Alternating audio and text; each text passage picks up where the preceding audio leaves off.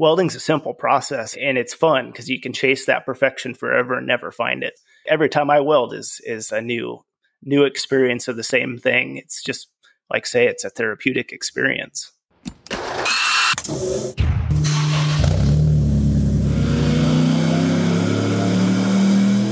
Welcome to the HPA Tuned In podcast. I'm Andre, your host, and in this episode, we're joined by Kyle from Kuhnhausen Metal Concepts.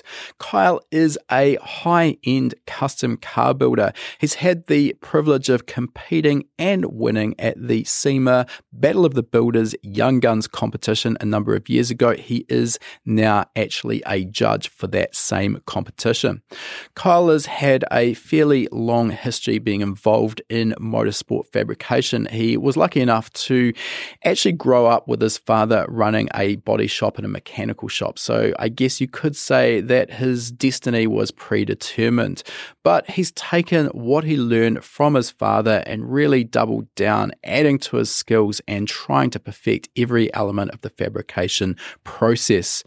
Now, one of the elements of building a custom car is that a lot of people get put off by the idea of doing their own fabrication work. And on face value, it can seem a little bit daunting. But as we talk to Kyle, we'll find out what is actually involved, what the sort of financial input is going to be required to get yourself set up with some of the basic equipment required to do your own fabrication, how you can learn the skills, how you can then perfect the skills, the sort of mindset that is required to work at the level that Kyle's working at. And of course, that's not something that everyone needs to aspire to in order to build your own project cars, maybe in your back shed or garage.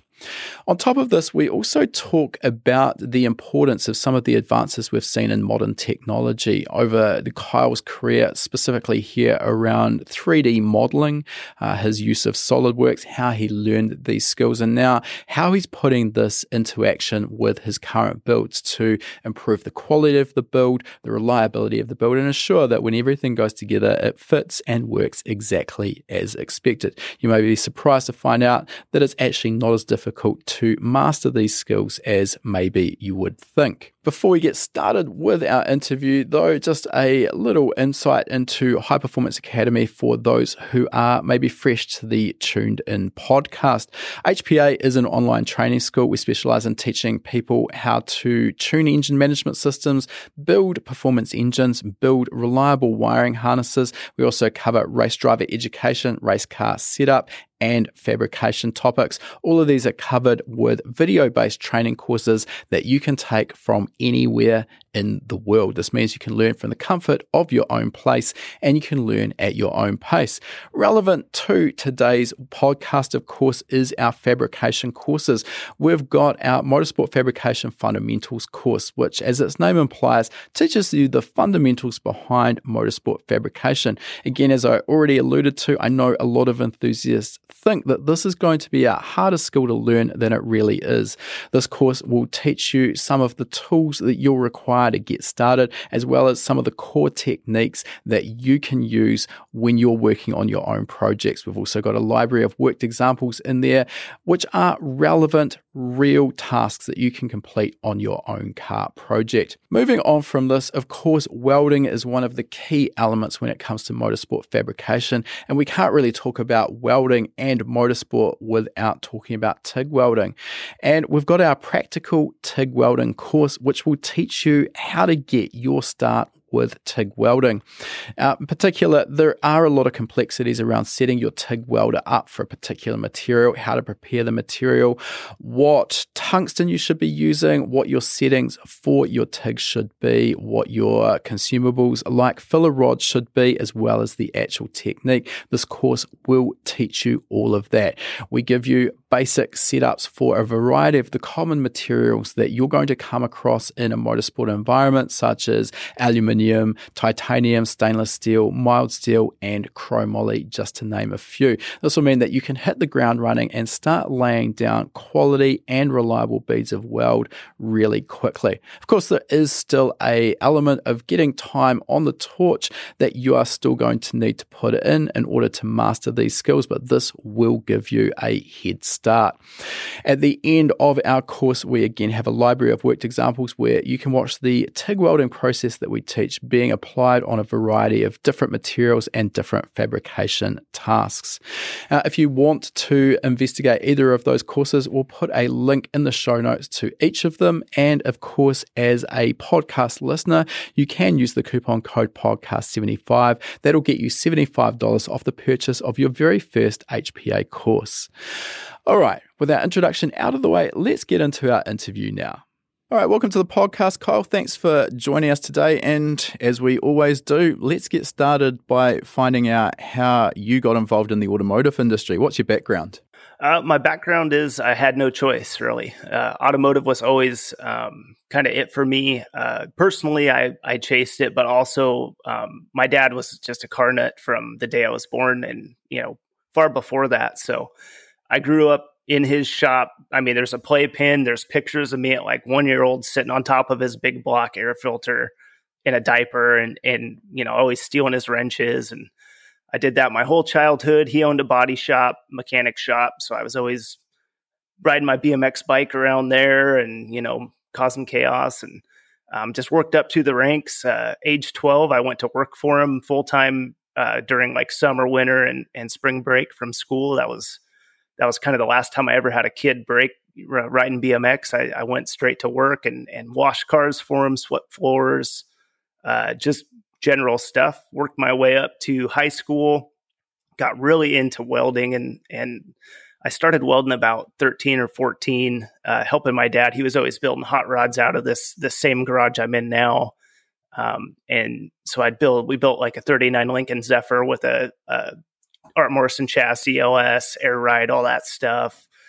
42 Willys Woody, just some obscure things, not the typical stuff we work on now, but I was always learning and he let me do way more than he should have, which is awesome because that's the only way you learn is by screwing stuff up. But I worked through the ranks there, got into roll cages and 4-wheel drive truck bumpers, and I probably made 10 grand with $100 Harbor Freight pump bender and a MIG welder as a kid, because I would pack the tubes with dry sand, weld cap the ends, count the pumps on this Harbor Freight. I mean, we're talking the roughest model they have. Like it was $100 tops. And I got to where I probably built 3 or 4 full roll cages as a kid with that, just by counting my pumps. And I built boat towers. I built Toyota truck bumpers. I built several. One of them got tested. My buddy rear-ended the heck out of somebody with it and didn't hurt it. So I knew I was doing stuff semi-right. Got to college, I started in engineering. I wanted to be a mechanical engineer, I thought, and did a year of that, did good in it. But I mean, as good as you can do in the first year, that you don't really get to do much. And that's probably why I would switch to business, because I thought, well, I can always run a business and just pay an engineer when I need engineering.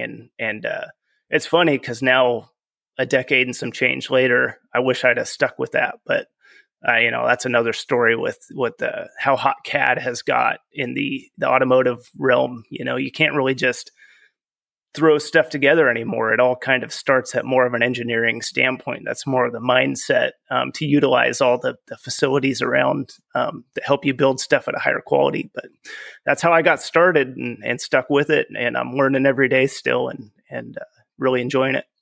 Okay, you've just talked about a bunch of subjects that we're going to dive into in a lot more detail. Before we sort of do that, though, just to flesh out that background, you said your dad was running both a mechanical and body shop side of things. You've obviously already mentioned you kind of developed a passion for the welding side of things, which has led you into what you're doing now.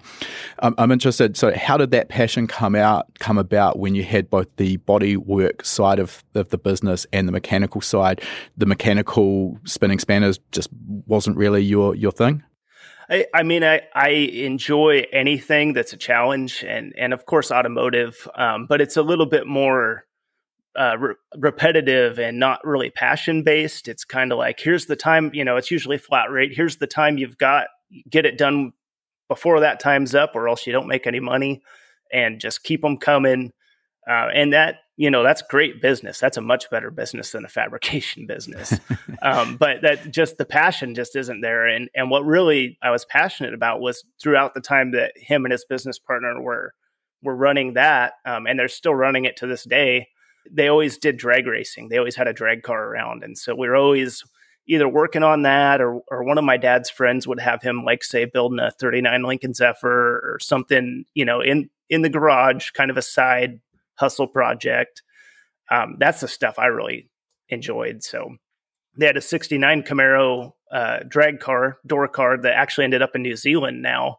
And it's still running there. It's a black 69 Camaro with a big 632 big block. But I kind of cut my teeth building little stuff for that and helping him refurbish that. And that's just kind of like, man, that's way more fun than pushing this panel out on this Toyota Camry. I totally understand. I mean, I kind of went through the same thing with my own shop. I mean, I didn't get any personal satisfaction out of doing timing belts on Subarus, for example, but there's more money in a job where you can charge, I don't know, let's say 4 hours, and a good tech can probably do that job in 2 or less or whatever it is. And you know the parts, the time, and you can kind of repeat that process. But I mean, I think I personally would have gone stir crazy if I was doing 4 or 5 timing belts a day, 5 days a week. It doesn't really speak to that passion for building custom parts and making cars, improving cars that I personally had. And I think it sounds like you share exactly that. So I mean, that's a decision that anyone who's looking to go into that automotive industry or start a business in it does need to sort of come to terms with and understand the ramifications of the choices you're making. To talk a little bit about your training, and one of the questions I always have is, is there any formal qualifications that you had? You talked about that 1 year of the mechanical engineering degree, but in terms of your fabrication skills, I mean, it sounds like you worked in the perfect place with a dad who can basically teach you everything you needed to know. How much of that was sort of passed down from your dad versus self-taught and you just experimenting and learning along the way? Yeah, I mean, my dad's always been my biggest hero and mentor. And so he always took the time to teach me stuff I was curious about, or at least plant the seed and give me what he could from a knowledge base there. But if I had to say, typify us both, he's more of a get it done guy. He'll get it done any way he can now. And I'm more of like a meticulous, let's plan it. Let's do it perfect. Let's execute it at the highest level. And if something isn't absolutely right, I can't. It doesn't work. So he taught me a lot of, early MIG welding, early car construction. He's the master of engine building, electronics, and body work. I mean, there's nobody I would rather have helping me out, on his spare time than him, because he's just so good at all those things. But when you switch to the fabrication side and the high end construction and building, that's kind of where he planted the seed, but I really took it and ran. And I was just always so surpassed what he was doing with it. Yeah.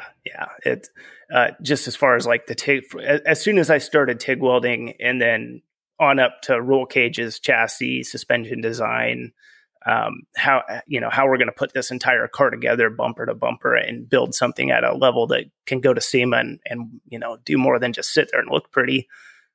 That's kind of more self-taught, but I wouldn't say I could do it without his support, the whole way through and really sure. Filling in where, we kind of both specialize. Like wherever I'm weak, he's strong. And so we kind of have grown to those strengths, because there's no sense taking over his job as the lead body guy here when he can do it 10 times faster and way better than I can. So we kind of stay in our lanes, but together get to the same destination. Yeah, that makes perfect sense.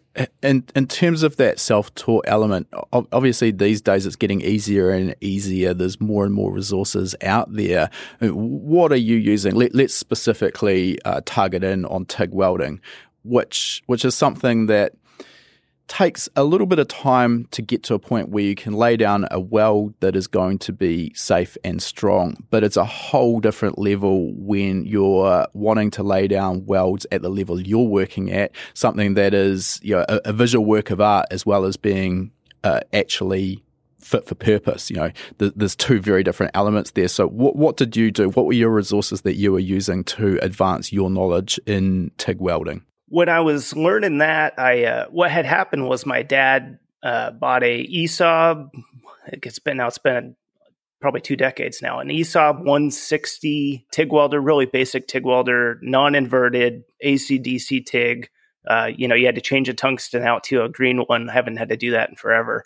But to do AC, but he bought that, and then I just started playing, and he was playing, and it was mainly just intuitive, self-taught. I didn't really, YouTube wasn't really as big as it is now back when I was learning all that stuff. And then by the time I had a grasp on, how the dials change it wasn't really, didn't really make any sense to go to YouTube at that point, because it's kind of intuitive. I mean, that there's 10 knobs on an advanced machine, or buttons nowadays, or even moving to LCD screens. But each one of those affects something in a different way. And so in order to cheat and, you need to know all the components and how they interact, and just trying stuff, like, hey, I'm going to turn this to 10, leave everything else the same, and see how that affects it. Okay, wow, that didn't do what I thought it would do. And okay, put that back. Let's tweak this. And just by process of elimination, really, and just having a good mental grasp on watching the pool and letting the pool dictate what's happening. And then also knowing that the rod goes where the heat is. Once you have those things, you just need torch time. So I don't know how many miles I've welded over my lifespan, but it's been a lot. So just learning nowadays, there's people that are really picky about their settings and all the right setup. And I wish I was one of them, and I wish I tracked more what I do, but it's really kind of the seat of my pants. I can kind of manipulate a puddle any way that the machine's acting. It's tuned in right now wherever I like it. And I literally leave it for everything I do that way. The only change would be like pulse or non-pulse. So, okay. We'll talk a little bit more about some of the specifics of welding as we go through this. But I mean, I guess the thing with TIG welding that those who are new to it will find is that initially it can be a little bit daunting, maybe a little bit frustrating. But just like any skill, it's one of those things where, as you mentioned, time on the torch is there's really no replacement for it. Obviously, you need that background understanding of the fundamentals, how the machine works, what you're actually going to be doing, and at least for the best part, some basic settings to get you going. Mm-hmm. But at that point, it's just going to be a case of practice and perfecting that skill. And I mean, I think some of the more modern machines as well do simplify that process with some of the setup modes where all you really need to do is choose your material and maybe the thickness, and it kind of will dial in those settings in the background to really give you something that's going to be workable. And then you can go into a more advanced or pro mode where you can actually tweak each of the individual settings. If you're at that level and have that knowledge, I think that basic setting, at least on our miller, is probably sufficient for 95% of welders. Now, before we go into some of those more specifics, I wanted to talk a little bit about, this is something I noticed on your Instagram profile. You are a judge for the SEMA Builders Young Guns Judge, Battle of the Builders, I should say, Young Guns Judge. So for a start, just tell us, what does that actually mean? What's that title mean to you? Absolutely. And I'm fortunate to be a part of this program, but SEMA has the Battle of the Builders every year. And it's kind of what you aspire to, if you're a serious car builder and you're at SEMA, it's kind of what you aspire to enter, because you'll get to kind of test your mettle against the best, because you always have the Ring Brothers, the Roadster Shop, Rad Rides. I mean, I'm more specific in the hot rod category, although I build all kinds of cars, but that's kind of my wheelhouse, and that's where the best of the best. You got BBT Fab, I mean, super high end builds, and so it's like, well, I kind of fancy what I do here. Let's go see how we test up against the big boys. There's 4 segments. There's truck and off-road, hot rod and hot rod truck. There's import, and then there's young guns. And the young guns is kind of my facet that I judge. Although the judging is very collaborative at first. All 4 of us will kind of commingle and share opinions. And, we obviously all respect each other's opinions because we've all built cars and been part of the program before we were judges.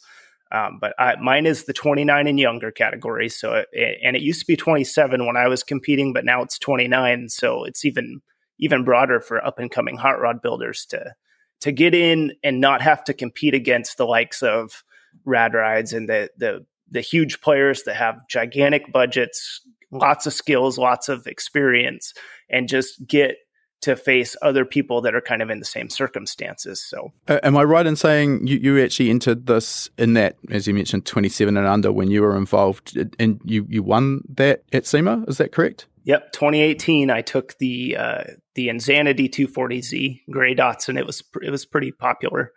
Won it, and then followed up that effort with the Ballistic Beige Corvette in 2019 and 2020. And then after that, they came to me and said, "Hey, we need a judge. Would you be interested?" And the program really helped elevate my career. I went from, I built nice stuff and I knew it, but nobody else really knew it because I'm from a 5,000 person town that's kind of nowhere special.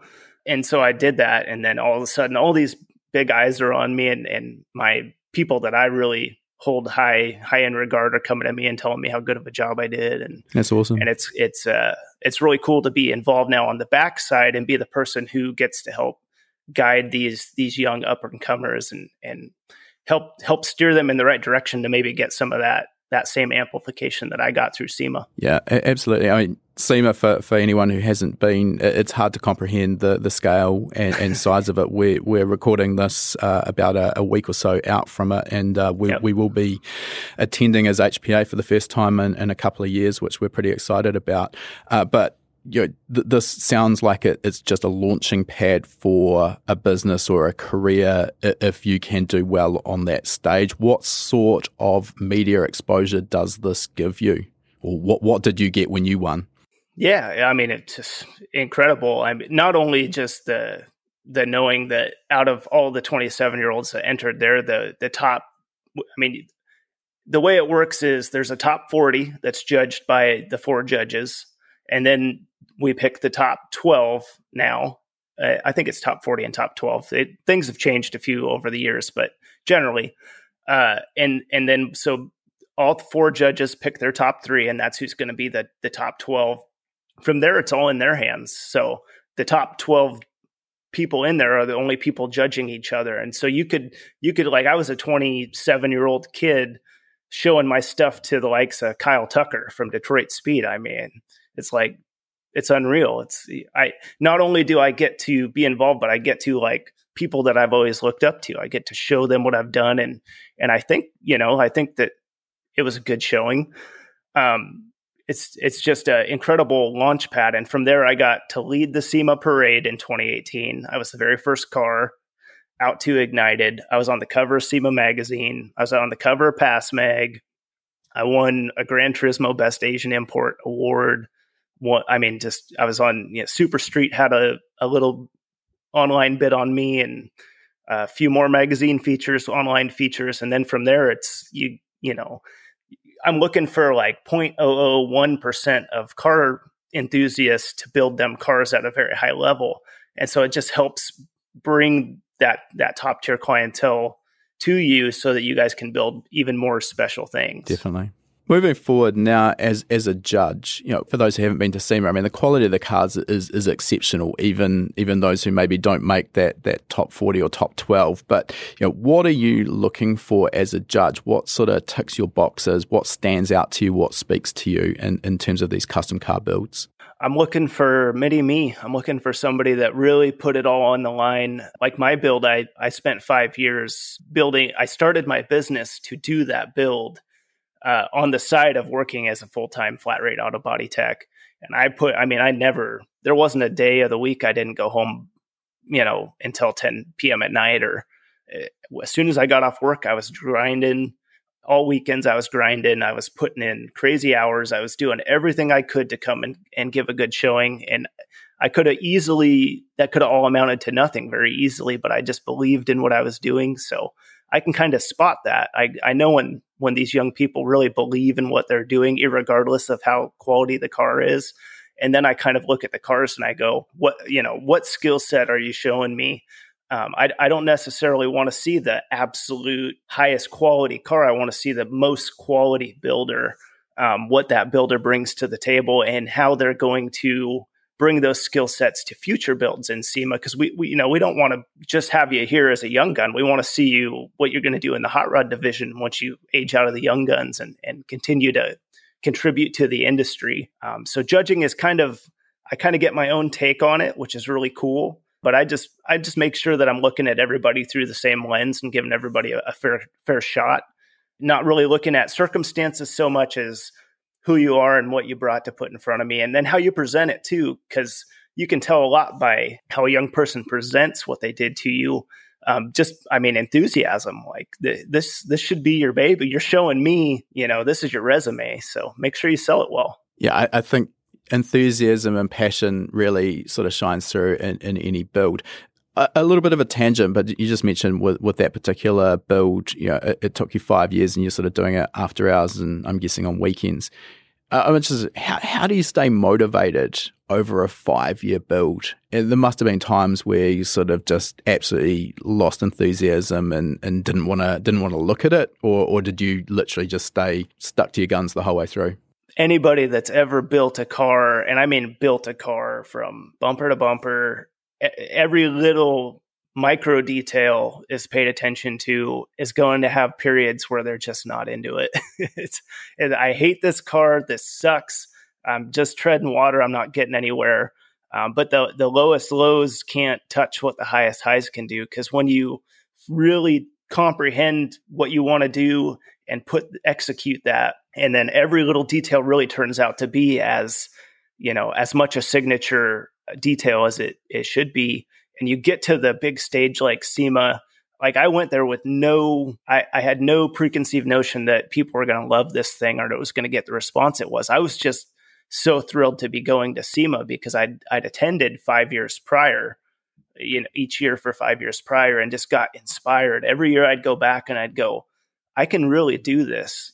People here might not know it, but I can compete at this level and I can build a car at this level. And I just took the inspiration from every year attending and poured that right back into the build. And obviously having a client that let me just go wild. I mean, that car was me to a T, within a budget, but me to a T.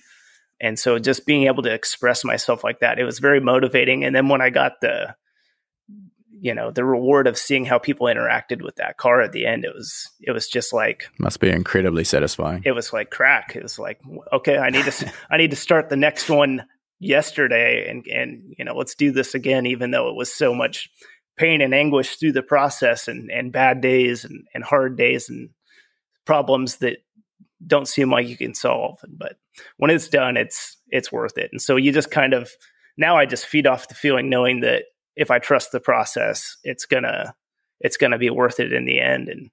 And luckily the budgets have kind of grown with the notoriety of doing this a few times. So I mean that Z, that's a lot of me in there, like sweat equity too. It's like people dress for the job they want. Car builders build the car for the car they want to build next. And I think it makes sense if you're starting with no reputation. Sometimes that sweat equity, and in your case, it absolutely has paid dividends. So trying to charge every hour and with your first build when you've got no reputation, that's going to be a little bit trickier. Maybe not impossible, but a little bit trickier. All right, let's move into one of the topics we quite often get asked about, and that's fabrication equipment. And what I want to do here is start at a sort of an entry level, because I know there's a lot of enthusiasts out there who are building their own project cars. And I mean, I'm not talking at the level that you're working at. When we're not going to SEMA here, but we're doing some basic modifications on cars, maybe engine swaps, transmission swaps, suspension, etc. And there's a point where some level of fabrication skill and equipment really does become essential. So at that point, the enthusiast has the option: do I learn to do this myself, or am I going to outwork it? And outworking it can be awkward, it can be expensive, etc. Obviously, there's also an investment in terms of time, money, skills, etc. that you need to make if you want to be able to do these things yourself. So, at an entry level, what would you consider the basic requirements for fabrication tools and equipment? It's getting easier and easier these days with the advancement of out services. But yeah, there's still definitely a basic standard you need to meet. And I'll also say that I've never once, well, there's one time and we'll get there. Other than that, I've never started with like the Cadillac machine. I've always started from the bottom, figured out. Well, you mentioned your Harbor Freight tube bender, so that's a perfect example. You don't need a $1,000 tube bender. You're doing it for a tenth of that and getting results. Yeah, I didn't start on the $14,000 or $15,000 Bailey rotary draw setup. I worked from that Harbor Freight for a decade and really had to do it the hard way before I'd earned the right to really advance to that Bailey unit. That's just sweet. I just used it yesterday, and that thing's still, I love it. But to start, you need, it's really hard to do metal fabrication without some form of a welder. MIG is really easy to get into. MIG is kind of where most people start, and for good reason, because like that knowledge of knowing how a puddle works and how to direct that puddle where you want it using the heat, because rod follows heat in this case. In MIG, it's putting the rod in there for you. But, if you want to get a strong joint, you need to get that weld equally tied into both sections of that joint. And so starting with a MIG and taking out a few variables, you're probably going to have two knobs, heat and wire speed, figure out how to, cope tube and make tube joints with that before you go to TIG. That'll be really useful. And you can use MIG for basically anything. I don't MIG very much these days. Occasionally there'll be some kind of a random project, but for the most part, like the cars I'm building now, a MIG generally won't touch those unless it's like a budgetary thing. Yeah, I think in these days of Instagram accounts like Weld Porn, the sort of almost MIG finally got featured on there. Yeah, nice. Took me like a decade. You made it. Never mind SEMA, just getting featured on Weld Porn. Yeah, job well done. But in all seriousness, I think MIG has almost been seen as a technology or a technique that's not up to task for motorsport fabrication. And that's not entirely true or fair, is it? No. There's the stigma of it, but if you're not prissy about it, MIG is it's a sound technique. It's sometimes you'll make a better MIG joint than a TIG joint if it's something way out of place, like for instance, the top halo of a roll cage. If you didn't plan your cage right to drop through the floor and you can't remove the roof, back in the day, that's how I used to do it. Nowadays, I know how to plan for that thing, but I'm sure lots of the enthusiasts at home, when you're building your first roll cage, you don't necessarily think about how you're going to weld it out. You're just thinking about how can I get this bent to fit? And in fabrication, it always pays dividends to be a few steps ahead in your head. MIG is totally fun. You'll find MIG on world-class race cars of all sorts. I haven't personally seen a modern NASCAR. Maybe they're all to TIG now, but I know back in the day they sure weren't. And rally cars, all kinds of Pikes Peak cars, just all kinds of MIG applications. And they're not bad. And it's just now I'm so advanced at TIG, I can almost TIG as proficiently as MIG from a time standpoint, grabbing the squirt gun versus grabbing some TIG rod in there's really no out of position stuff that I'm not very comfortable or able to find comfort in using the TIG. So I do that because it's a sexier weld. And in my opinion, it's a stronger weld just because it doesn't heat affect the seam quite like a MIG does where it hardens it, which there's some give and take there too. I'm not a scientist or anything, but sure. There is the stigma. I'll just say there is a stigma, but when you're learning, don't be afraid of it. Like that's a powerful tool. To just put that into perspective, and I know for our US or European listeners, this probably is not a form of motorsport that most people follow. But in New Zealand and Australia, there's the Australian Supercars series, which is a very competitive series, and they run a control chassis, which is all tube framed. And I remember reading an article, unfortunately I don't remember the name of the team, but they actually did back-to-back tests in terms of the torsional rigidity of these chassis, both MIG welded and TIG welded, and they actually ended up going with MIG because the torsional rigidity difference was minuscule when compared to the time saved. So, if teams at that level where the budget within reason is just about unlimited are going in that direction, it should speak volumes that yes, this is a viable technique for the average home enthusiast who maybe wants to add some tabs to their existing chassis for mounting a catch can or whatever that may be. In terms of the techniques, obviously there is a dramatic difference in terms of the MIG is feeding the filler wire directly into the weld pool versus with TIG, you're generating the weld pool and then manually feeding the filler rod into the weld pool. Is there anything that you learn from becoming proficient with MIG that translates across to TIG, or in your opinion, are the two techniques just chalk and cheese? Like say, the ability to read a puddle is huge, and you can learn that from MIG as well as TIG. Once you get to TIG, it's a little more advanced because there's a lot more inputs. But with MIG, it's still, you got your wire speed and you got your heat, and then you say you're welding a piece of 16 gauge sheet metal to a construction I-beam.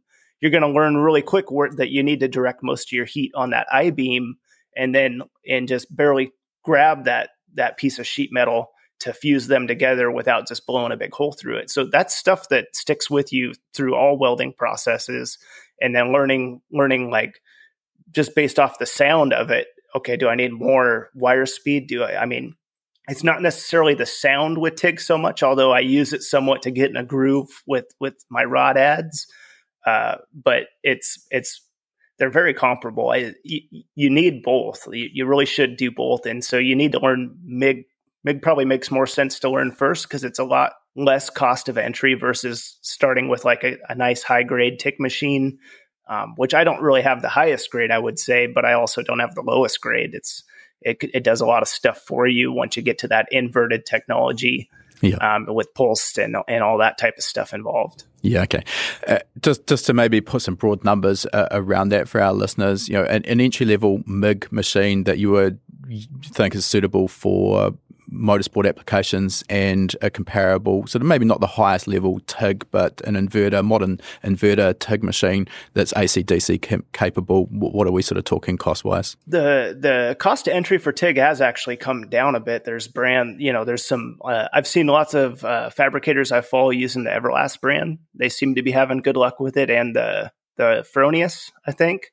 I've got an ESOB, and I bought it at SEMA on some SEMA crazy deal, and it's a 280 amp ESOB. It's their only one where you actually have full control over all the knobs, because the auto stuff is really cool when you're learning, but you'll outgrow that quickly, and you want to have more precise control over all the inputs. But I'm working my way up to like a Miller dynasty. I think every fabricator is, but it's not the machine. It's kind of like this. The shop doesn't make the builder. The machine doesn't make the welder. Yeah. The knowledge of how to utilize it to its fullest makes the welder. I feel like I could never be the best welder in the world and use this machine to its full capabilities. But some of my earlier stuff, on that 160 AC/DC, you can outgrow that at a point. And that's what I did. I hit that point, and I'm building cars for high level at SEMA, and things need to not only be structural but look a certain way. And then you get into the purging and the cups and the gas lenses and the nerdy side of welding that leads to all these cool Instagram posts and things that people go nuts over. Absolutely. I think that the relevant point there, just to expand on it, is you start your journey of learning to TIG weld, and having the best machine in the world is not going to necessarily get you featured on weld porn. It again just comes back to perfecting your art, the time on the torch, and a good run of the mill middle of the road sort of TIG machine is probably going to be more than adequate, particularly as you're getting started. Just to, again, can we put a dollar number around those just broadly, or you sort of don't have those in mind? It's been so long since I've made one of those purchases, but I want to say I have a Lincoln 180 amp MIG welder, obviously gas, not flux core. And that's a pretty good machine for doing. I mean, I welded all those truck bumpers and roll cages and stuff that, like, the truck bumper was tested. Yeah. Ran into somebody at like 30 miles an hour and didn't budge. Probably like 1,800 to 2,000, I would say. Maybe lower nowadays, because that was a long time ago. I don't know how technology's gone. But then a mid-grade TIG machine like mine, I want to say it was somewhere in the $5,000 to $6,000 range for a 280 amp. Versus like if you step up, because I've been looking, if you step up to like a Dynasty in the same amperage, it's more like 12 to 15 if memory serves, with all the bells and whistles and stuff. So you just kind of got to step your way up. You find a way to make money with that $2,000 machine, and then or make parts if you're not trying to do this as a business, which might be smart. And then work your way up, and as you learn how to utilize what you've got, then you can start to outgrow it. But most people don't utilize what they really have. Definitely. Now, another element with those new to TIG welding is the term AC/DC. And when you're shopping for a TIG, it definitely pays to understand what that means and what the machine's capabilities are. So can you talk to us about the different types of TIG DC versus AC/DC and why you choose one over the other? Yeah, with today's technology, I'm pretty sure that you can all get an entry-level TIG that's inverted, and I would highly recommend it, because learning with the AC/DC is a little bit more tricky, because what that is you've got a strict welding process for both aluminum and ferrous metals. And so you've got to change your tungsten. So I love the radioactive red tungstens. I'll use those till the day they kill me. But that's all I use for anything now with my inverted machine. Titanium, aluminum, it's always a 3/32 thoriated. But with AC, you had to have the green, and it's been so long I don't even recall what the material is, but you had to have the green tungsten. It's just a totally separate process. And that's when you get that loud, the machine's just going crazy when you're welding it. And the whole thing about TIG is it's such a nice, relaxed, almost therapeutic process when you're just doing steel or stainless or titanium. And you can just really get in the groove and you lose yourself. And it's like, by the time you're done welding, you're like, man, I'm refreshed. That was nice.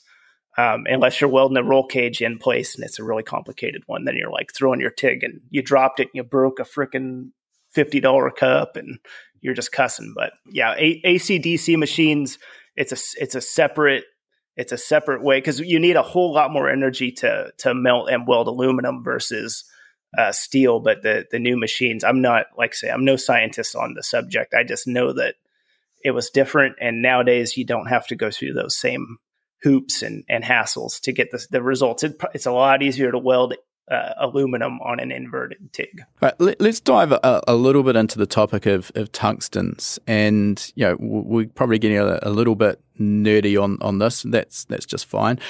You mentioned the red tungsten. So for those who aren't aware, you buy a pack of tungstens and they're color coded, and the red is the thoriated tungsten. And in modern days, there's been sort of a bit of a backlash against these because they are, to a degree, radioactive. To a degree. Yeah. So I've seen reports of studies now showing that the radioactive nature of them, you just about be impossible to actually cause yourself some health issues with them. There are some concerns around, when you're actually sharpening the tungsten, though. If you're stupid enough to get in there and sort of snort up the debris, the grinding dust that's coming off it, well, yes, you probably could get yourself into some trouble. But I mean, some basic precautions generally, I know there's a lot of TIG welders, they will live and die by the red thoriated tungsten. So then these days we have multi-mix, which depending, I think, where in the world you are, I think it's pink. maybe purple. purple. Yeah, Pink. I think we get pink, Yeah. but I have heard reports of different colors for the same multi-mix, which is a design tungsten that supposedly will work on any material, ferrous or non-ferrous. Mm-hmm. There are still, and it sounds like you're in that sort of list of welders, though, who the thoriated is still the go-to for certain materials over multi-mix. For me, it's thoriated. I've tried the multi-mix. Yeah, I can't say if it's a good brand or a bad brand, but the ones I tried, just they'd lose their tip almost immediately, and it's just like, man, this is like a vegan hamburger versus the real deal. Like, just give me the real deal. And then they have the lanthanated and serrated.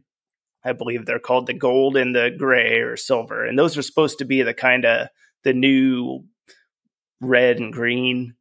And they just didn't really. You have to remember which one you're using for which process, and they're kind of similar colors. Like green and red were easy. And then you had blue. I want to say it was like blue for stainless or something. But if you want to just forget all that, be careful grinding them, but use the red ones. And that's kind of what I tell everybody starting out, because I get that question quite often. Like, hey, what do I use? I'm welding chromoly. What filler rod? And, it's like, guys, if you take these like titanium and Inconel and like these exotic or more exotic materials, people, myself included, when I was starting out, really throw them up on this pedestal and are like, man, you got to really be serious to do this stuff. And honestly, titanium welds easy.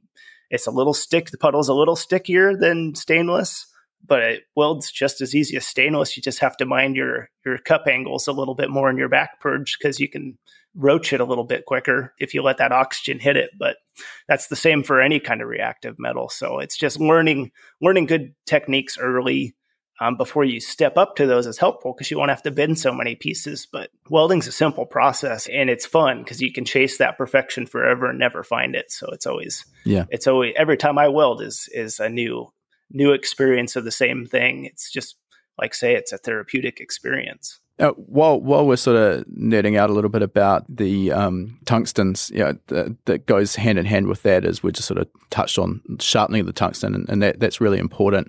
Getting the tungsten sharpened in the correct orientation, so in line with the tungsten. Also, the angle that you've sharpened the tungsten to, whether you're taking the very tip off or leaving that. So can you give us a little bit of feedback on what's involved here? How critical is this, or is this another area where the specific angle of sharpening the tungsten is probably less important than the operator's skill on the torch? Yeah, they make all kinds of cool gadgets now for doing it, but I've always had a dedicated, it's a 1" by 30 belt sander. And you want to use a more fine grit is better. But there's a particular pack of belts I buy, and it comes with some coarse and some very fine. And so once the fine ones run out, I use the coarse ones and it's fine. But you want to sharpen it against the grain. My preferred method is to chuck it in a drill and then have that belt sander rotating. And then off the top, I can kind of control the drill going in to get a nice even taper. But I'll go from the side, the way you're not supposed to sharpen it. Just kind of take any debris or anything off really quick, and then I hit everything in grain. Tap the tip just to make sure there's no contaminants, and then I put a nice taper on it. And tapers varies. The finer and longer the point, the more precise your puddle's going to be for a range of time, because also like with a really sharp knife, it'll dull quicker too, the more times you strike that arc. And so it's kind of a mix there. Aluminum isn't necessarily as picky with the puddle, how that works, versus doing like a titanium or something where you really want that super fine puddle so that you can really control the way it's fusing together and the way it looks. Whereas like aluminum, you want to weld aluminum right on the verge of like chaos. You want that hot, and then you want to move quick. But the tungsten angle I found is, for me anyways, it's a lot less critical. And I'm be completely honest with you, I'm not like I tapped it, it's contaminated, stop kind of guy most of the time, unless I'm doing something really high dollar, like a titanium side pipe on the beige Corvette I built. it's like, okay, if I screw that up, it's visual and I'm going to like waste $800 in material or something. But I always keep like a little practice pad next to me of the material I'm welding. And if I tapped it, I'll just strike an arc there and let it kind of clean itself out and then come back to the component. But you can weld a whole lot of stuff with a really not great tip on your tungsten.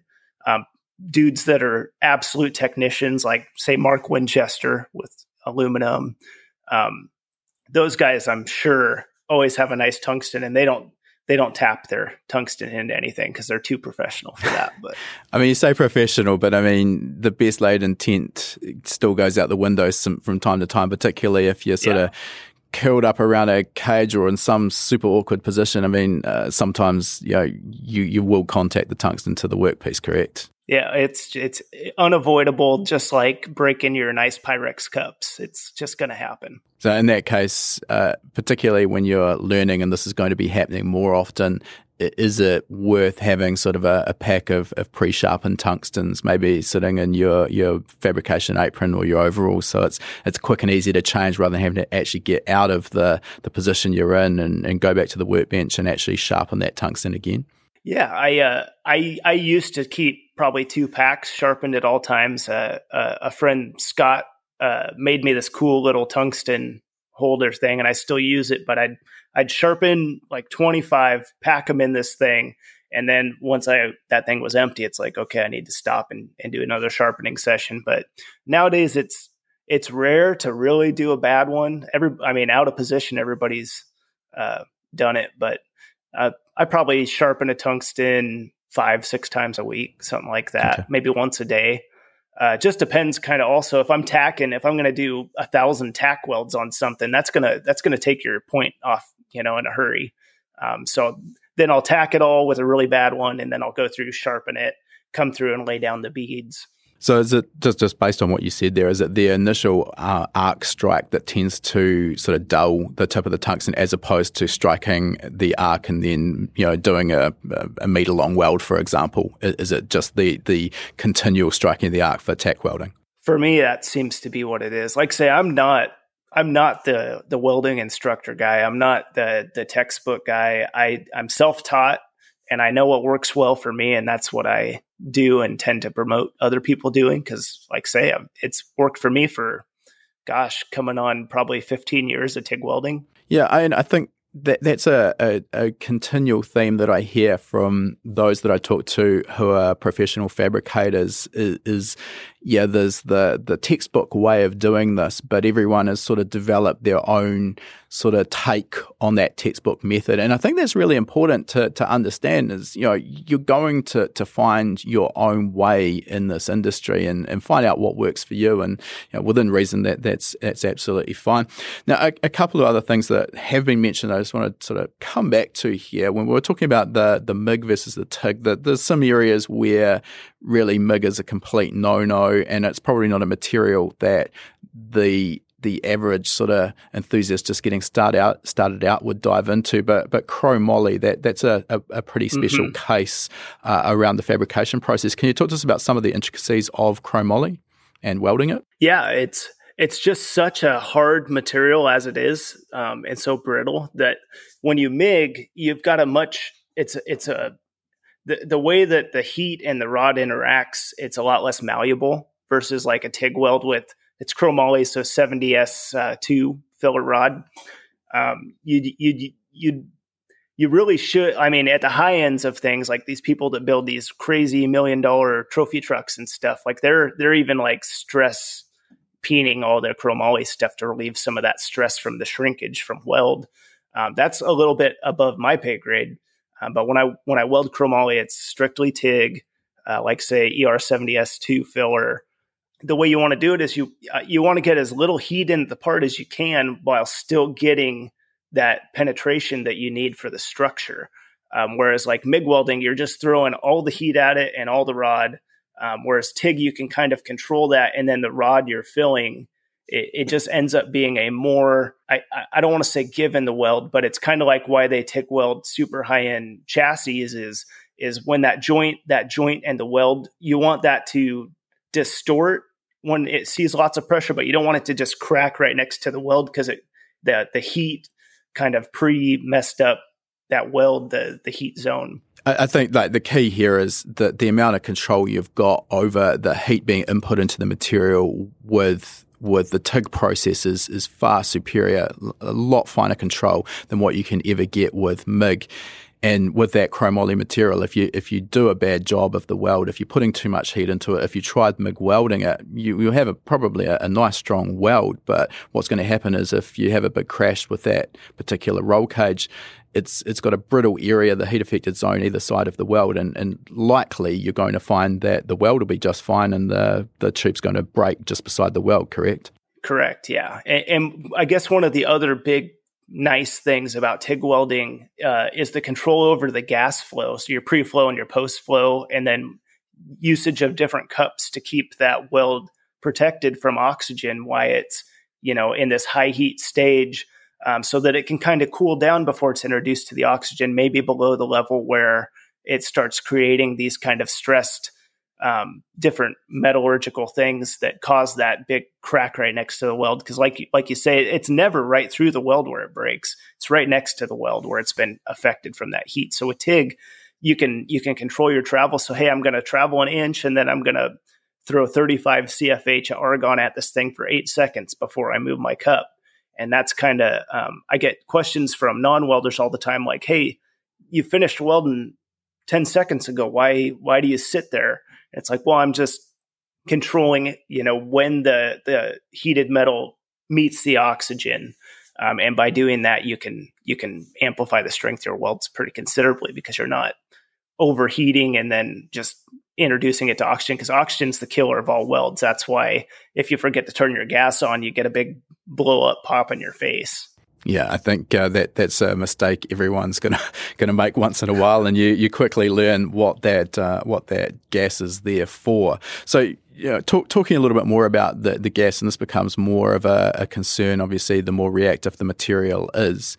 And in fact, we've used that term reactive material a few times. So can you just fill us in? What are we talking about with a reactive material, and what are these reactive materials? Yes, some of when you say reactive, it's the way it reacts to oxygen above, say, a certain temperature range. Like I want to say titanium is, now this could be totally wrong because I didn't look any of this up, but I want to say it's somewhere around 800 degrees Fahrenheit or something. So if you go welding, at a couple thousand degrees Fahrenheit, and then you just instantly let the oxygen hit that while it's that temperature, it's going to crystallize the structure of that metal versus keeping kind of things in line. And so it's just going to be super brittle right off the bat. Like you can easily feel it if you do that, if you test that. If you forgot to turn your gas on, you weld titanium for 2 seconds while there's still some gas on the line, and then you hit that little spot.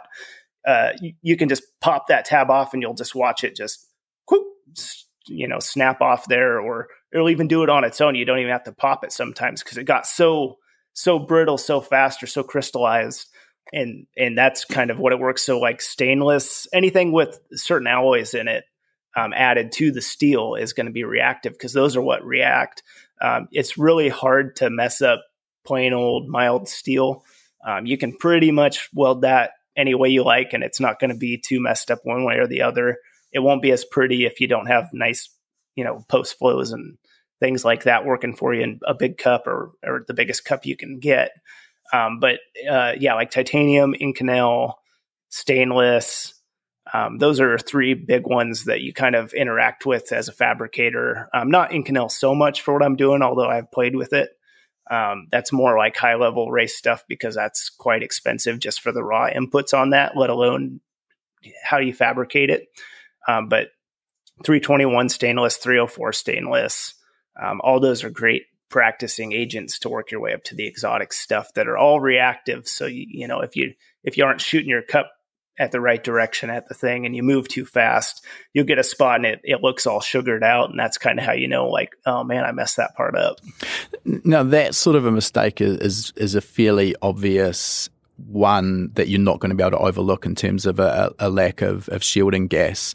But I mean, with those more reactive materials, particularly stainless and titanium in particular, you see that the discoloration, the sort of the bluing and the purpling colors that often these parts are produced specifically with that discoloration because it's an aesthetic look that some people are going for, but that's actually indicating that reaction with atmospheric air with the heated titanium, isn't it? It's actually a clue that you've got a lack of shielding gas there. Yeah, it's you can read it just like a book, and anything above like a very light bronze is you kind of mess that up a little bit. You shouldn't be seeing on titanium. On stainless, you'll see little bits of purple and pink and gold, and really you're okay. But when you get into titanium, you don't want to be seeing anything above that bronze color. And the cleaner, the more like the parent material, the better. It should come out as a nice shiny uniform surface if you did it right.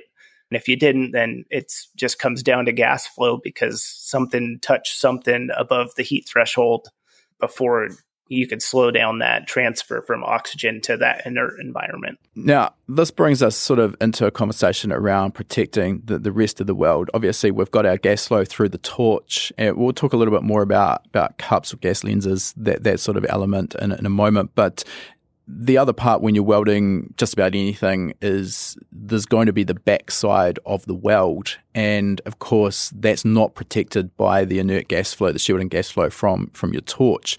So this is where when we're fabricating things like stainless exhaust headers or exhaust systems, any tubing essentially made out of these reactive materials, we have to look at also adding purge welding into our process. So can you talk to us for a start, what is purge welding and how does that work out? Yeah, so purge welding, and that was kind of one of the dark arts as I was kind of self-teaching, is the local welding store can't tell you anything about purge welding, more than likely, or at least mine didn't. And this was really before the social media craze, where, I mean, you could just, like I just gave a tip the other day that would have helped me a ton if I was learning just, here's the process, here's the base process. It's not magic. It's really simple, actually. And what you're doing is you're creating an inert environment or an oxygen-free environment on the inside of something where you can't shield the backside organically, like have it set up against a heat sink that's airtight or something like that. You can get away with that a little bit on like flat plate, but like tubing, you need to cap both ends. You need to have it hooked up to an argon source, and you need to be flowing the argon in there at a rate that displaces the oxygen, so that you can weld on the outside and have the inside also free of oxygen. And it also helps a little bit in that having that light pressure inside will kind of form your bead into the metal from the backside too, so that you get a slicker inner portion of the tube. If you do it all right, it'll be colorless and it'll look like you welded it from the inside. And that's kind of the cool part, is that's a super strong weld, because not only did you weld the outside, but the inside, it didn't weld itself, but it kind of welded itself. Yeah. So, I mean, in terms of strength, you mentioned this gives a stronger weld. If anyone's sort of seen the results of not purging, the outside of the tube, let's say we're talking about an exhaust system, just for an example, you can get a lovely looking weld on the outside, and then if you actually cut that in half and looked at the inside, it's all sugary and shitty looking, and that would be the source of potential cracking starting. Am I right there? Yep. Every time you weld, that weld has a shelf life, be it it's never going to fail for 200 years, or it's going to fail first time you run some heat through that thing, let it cool, and then try to run some heat back through it.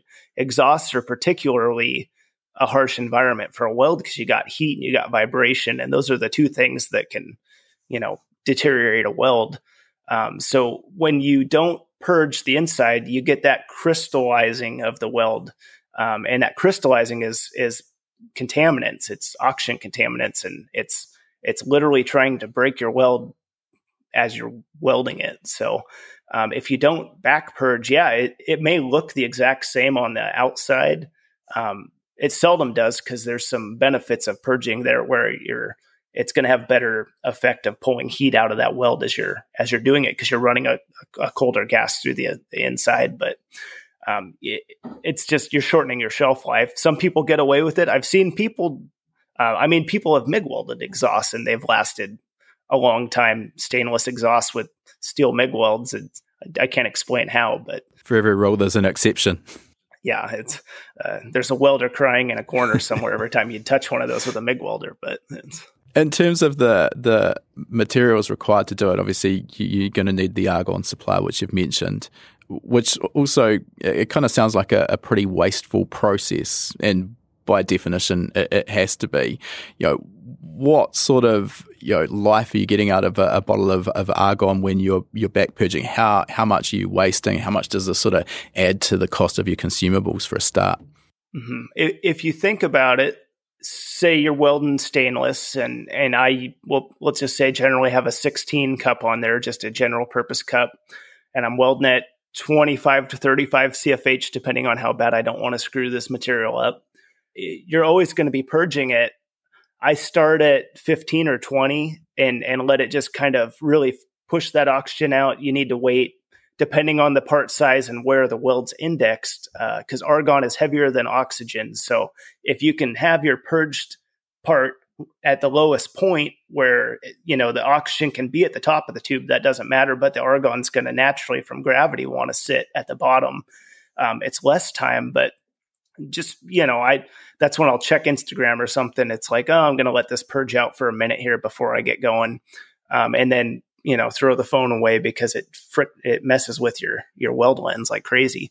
But I'm running 15 or 20 through there. And then as soon as I feel like it's probably good, I'll kick it down to 5 to 10, depending on, again, how bad I don't want to mess this up. If it's something that could live with a poor purge, then I won't just piss that gas away as quick as if it's like, hey, this is a big long piece of titanium. I really don't want this messed up, because there's been plenty of times where I pulled the purge caps at the end and went, oh shit, I forgot to turn it on, or some.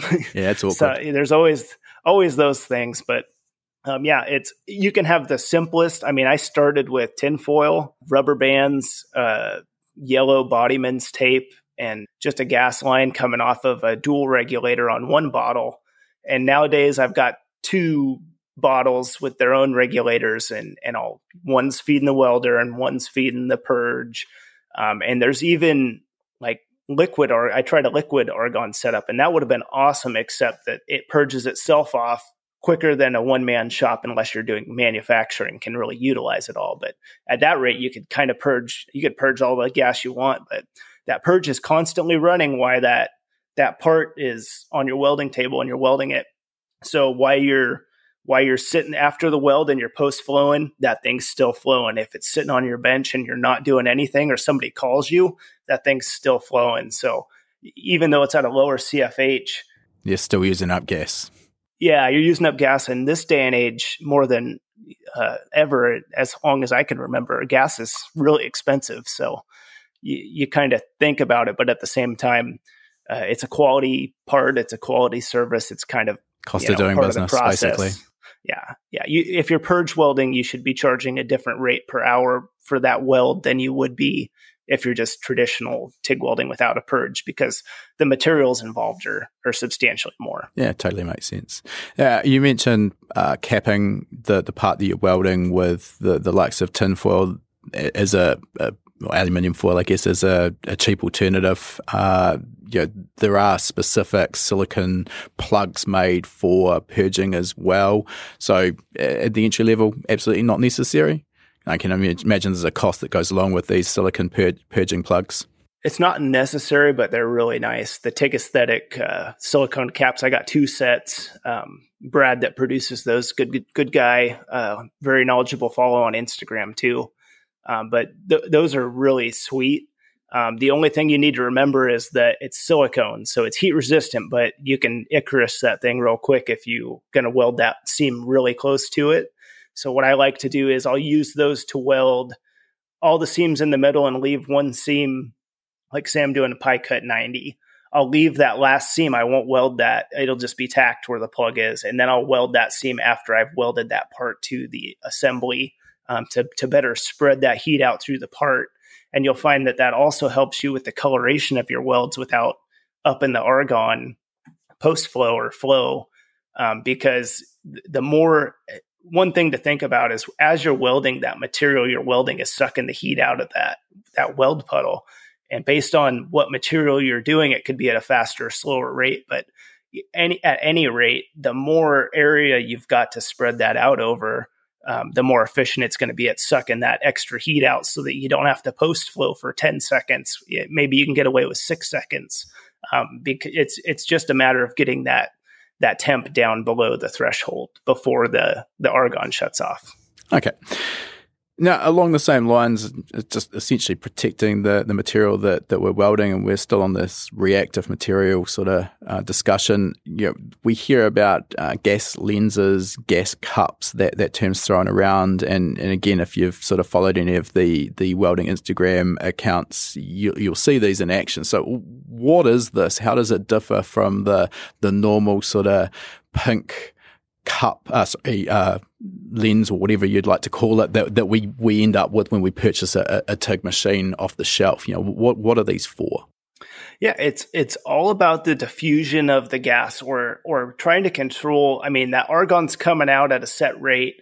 If it's in too narrow of a path and it's flowing at too fast of a rate, it's just going to blow off that weld as you've passed over that area. And it's not going to protect it from the oxygen long enough. So what you want to do is you want to methodically slow that gas down and disperse it in a wider area to cover that weld after you've already passed that area. So one way to look at it is you've got two things. You've got velocity and you've got size in the cups. And so a smaller cup is going to have a higher velocity of the gas coming out, and a bigger cup is going to have less velocity.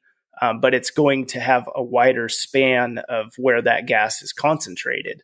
And so, like, if you're going to, one place where you find this out as a welder is, say, if you're going to weld a titanium 1 3/4 radiator hose, you're going to want to stick with a smaller cup because, say a 12 to a 16, because that velocity, you need that to reach and kind of wrap because it's not a flat surface. Whereas if you're doing like a butt weld on 2 pieces of metal, or you're doing like 4 or 5 inch intake, it's a larger, flatter, less radiused area. You can get away with that 20 cup that's just not shooting it out at a super high rate, but it's just porking it and letting it sit over that area. So that's an example where I found out was I was doing the titanium radiator hose on that Insanity Z, and I was like, what in the hell is going on? Why, the bigger the cup, the better. Not necessarily. It's every cup has its job, and like, say, for an aluminum, where it's not necessarily as important post flow and protecting that weld, you kind of just need to protect it where you're at welding it. I still use a number 7 pink cup, or one of Mike Furyk's Pyrex ones if you want to really see the weld puddle from a weird angle or something like that. But it's every cup has its job. You should have all the way from a number 7 up to say a 20, and the smaller cups, like my go-to cup is an Furyk 12. That's just, I'll weld anything with that. It says not to, but I'll even weld aluminum with that when I need a little more rod stick out.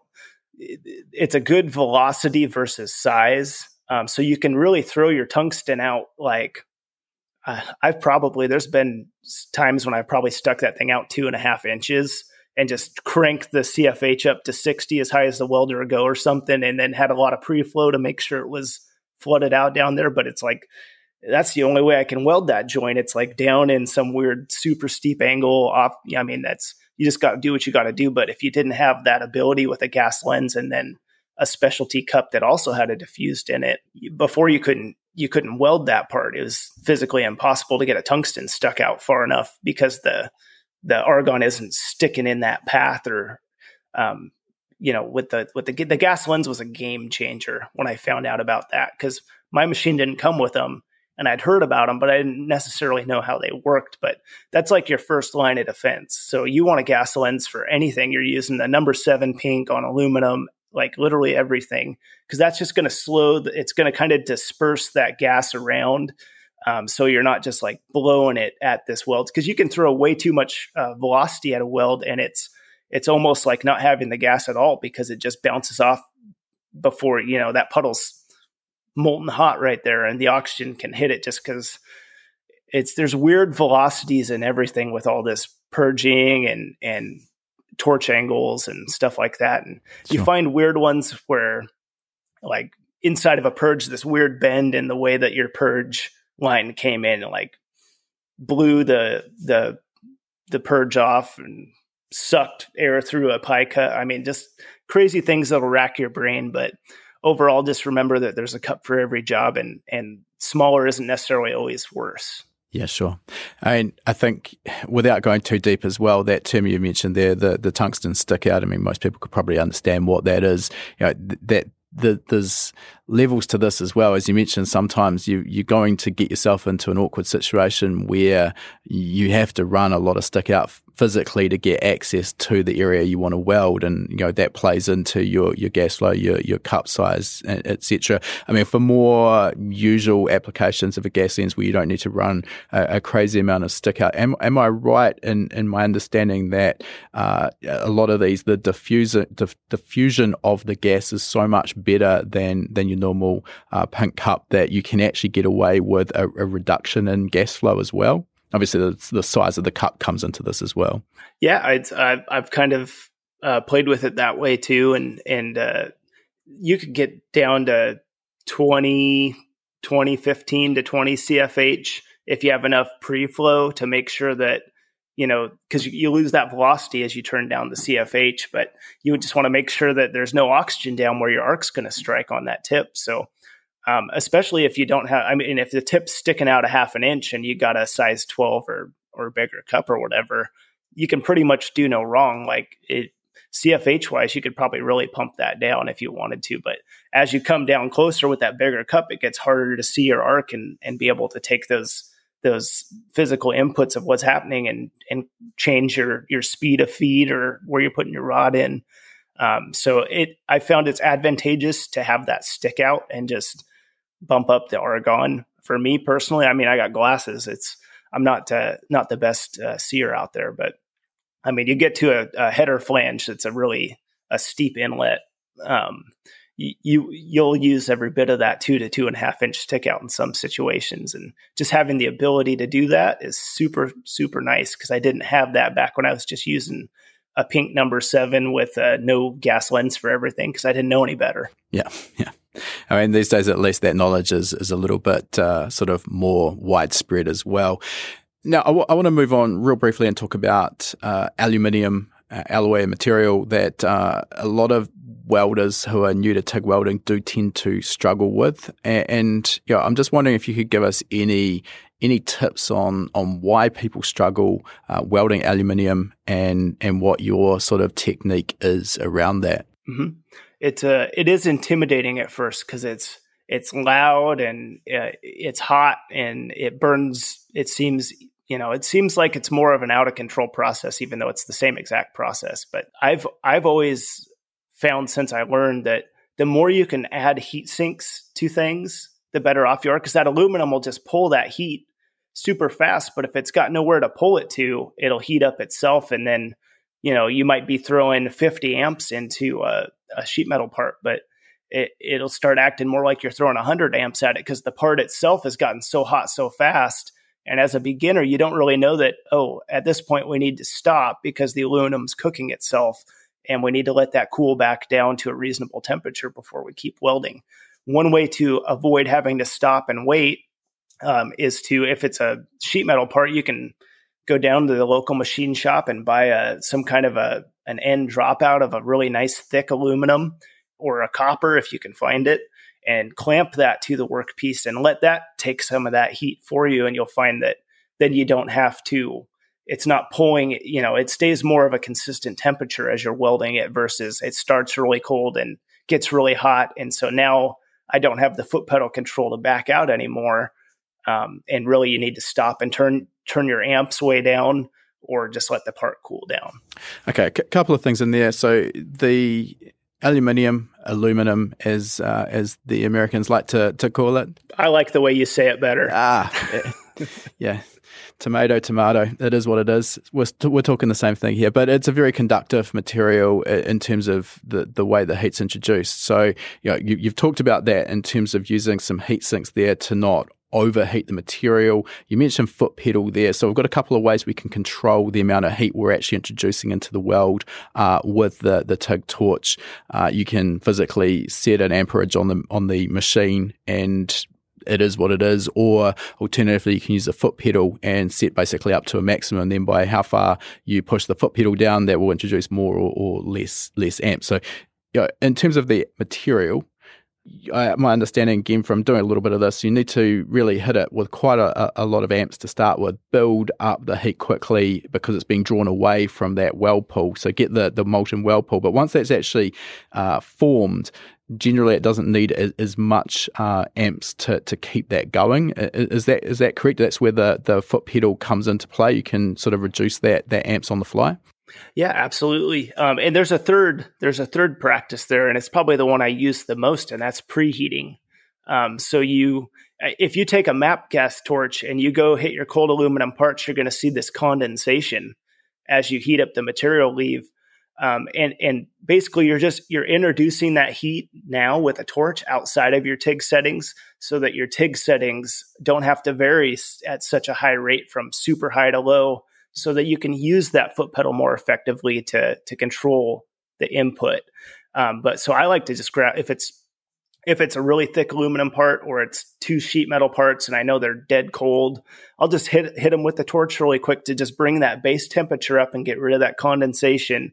It's kind of a good visual cue that the part's ready to weld is once you see that that's kind of pulled back for quite some time. Then you can strike your arc and it's going to stay like, say, within a 20 amp range or something versus, I mean, there's parts I've done where you start at 130 amps. And by the time you get around, because there's just no place for the heat to go, you might have backed down to 60 or something on the machine and you're still pedaling it. It's just the more heat that's in that part, the trickier it can be to kind of fuse that aluminum and not just burn a big hole through it. Because you really, to fuse aluminum right, it's got to be a hot weld. It's got to be right on the verge of where that material wants to be. And you got to keep it in that range. And so starting with a more level playing field when you go to do that, it definitely helps. Now, obviously you're a professional. I mean, welding alloy professional. We'll call you a professional. You're on this podcast. You're a professional.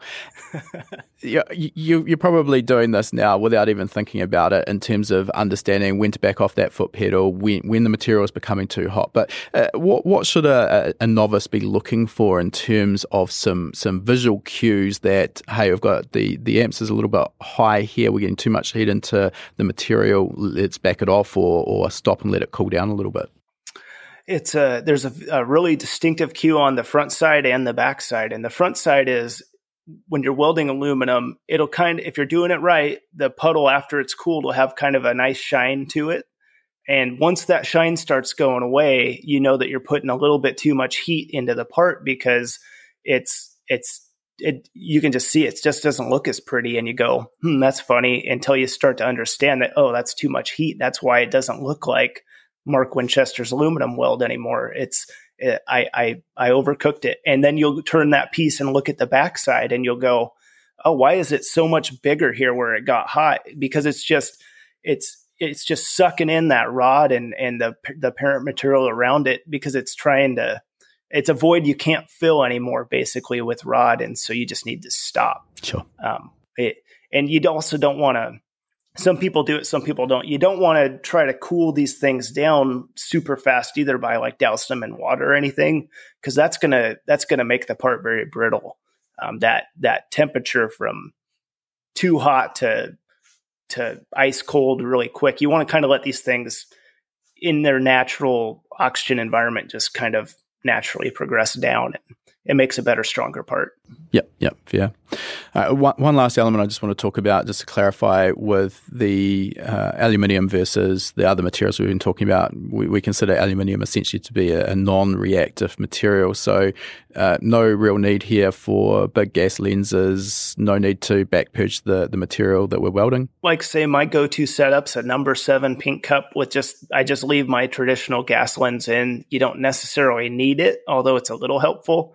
And then purging, I've tried purging aluminum before, just thinking that maybe I'll take advantage of that welding itself from the inside thing. And I didn't really find that the results were that much better, or if any, than just making sure that you get the right amount of penetration. And if you do it right, the aluminum on the inside kind of fuses itself together a little bit. You'll find that it's not like a big jaggedy thing. And that just comes with technique and practice and learning how much you can stay right on that line of putting in just the right amount of heat and filler.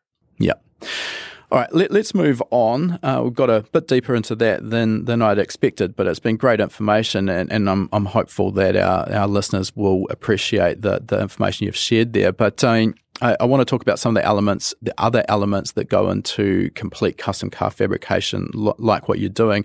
And, the last decade, maybe more the last 5 years, we've sort of seen the advent of some of these technologies like 3D modeling, like additive manufacturing, 3D printing, and the like sort of really come into the fore. And certainly for those with the skill set to utilize those technologies, it's making your job easier, and you can expand the range of what you're capable of doing. So is this something that you've encompassed in your own business? Oh, absolutely.